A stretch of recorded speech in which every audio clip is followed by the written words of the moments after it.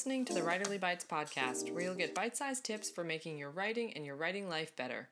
I'm Blair Hurley, and I'm a novelist and creative writing instructor. You can find more about me at blairhurley.com and on Twitter at bhurley. You can follow news about the podcast on Twitter at Writerly Bites.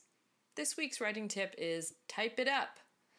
I know we're living in the digital age, and fewer writers put pen to actual paper in a given week. I might be part of an aging class of old-fashioned souls who still think better when they're sharing a quiet conversation with a notebook rather than letting their minds dart all over the possibilities and distractions of a computer screen.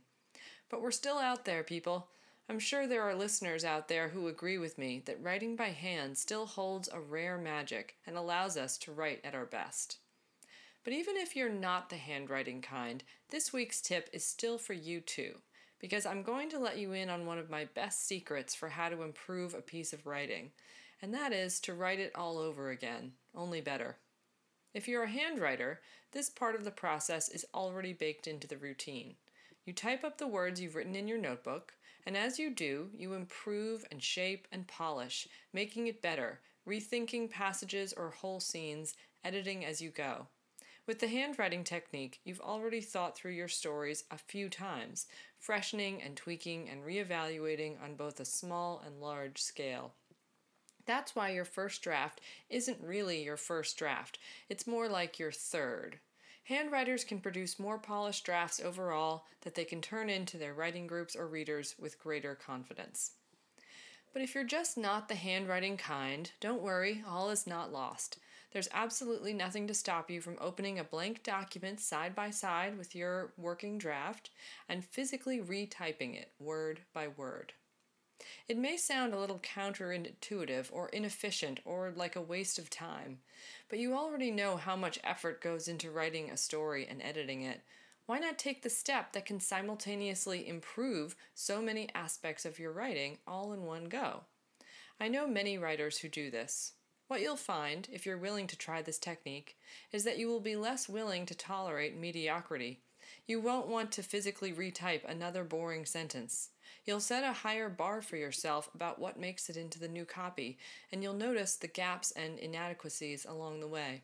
You'll be tired of typing that one favorite word you overuse again and again and again, and you'll start thinking of something else to use instead. Remember, for this technique to work, there's no cheating allowed. No cutting and pasting is permitted. You have to make the act physical. You have to type the darn thing up, every word, in order to fully own your own story. This week's reading recommendation is an oldie but a goodie, Housekeeping by Marilynne Robinson. There are so many things to say about the wonderful trilogy or quartet of books around her Iowan family of preachers that Marilynne Robinson has written about.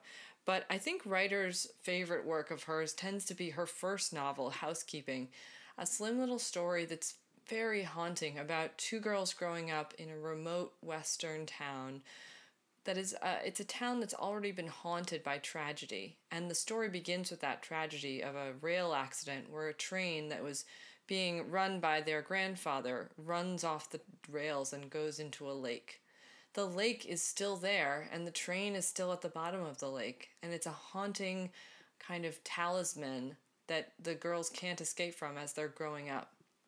Then an aunt comes to town to take care of them, and it's a really interesting push and pull and a story of coming of age when there were multiple pathways open to you about what kind of kid you might become. And it's willing to enter really transgressive spaces. It's not at all assured that both of the girls will make it to adulthood in the way that we think they will. It's a really beautifully written book as well, so it's a great book for writers to return to again and again. Thanks for listening. The Writerly Bites podcast will be back with micro tips to make your writing better. It's produced by me, Blair Hurley. Please rate and review us on Apple Podcasts and visit the website at writerlybites.com. Email me at writerlybites.podcast@gmail.com with your favorite tips or questions about the writing life, which I'd love to tackle in future episodes.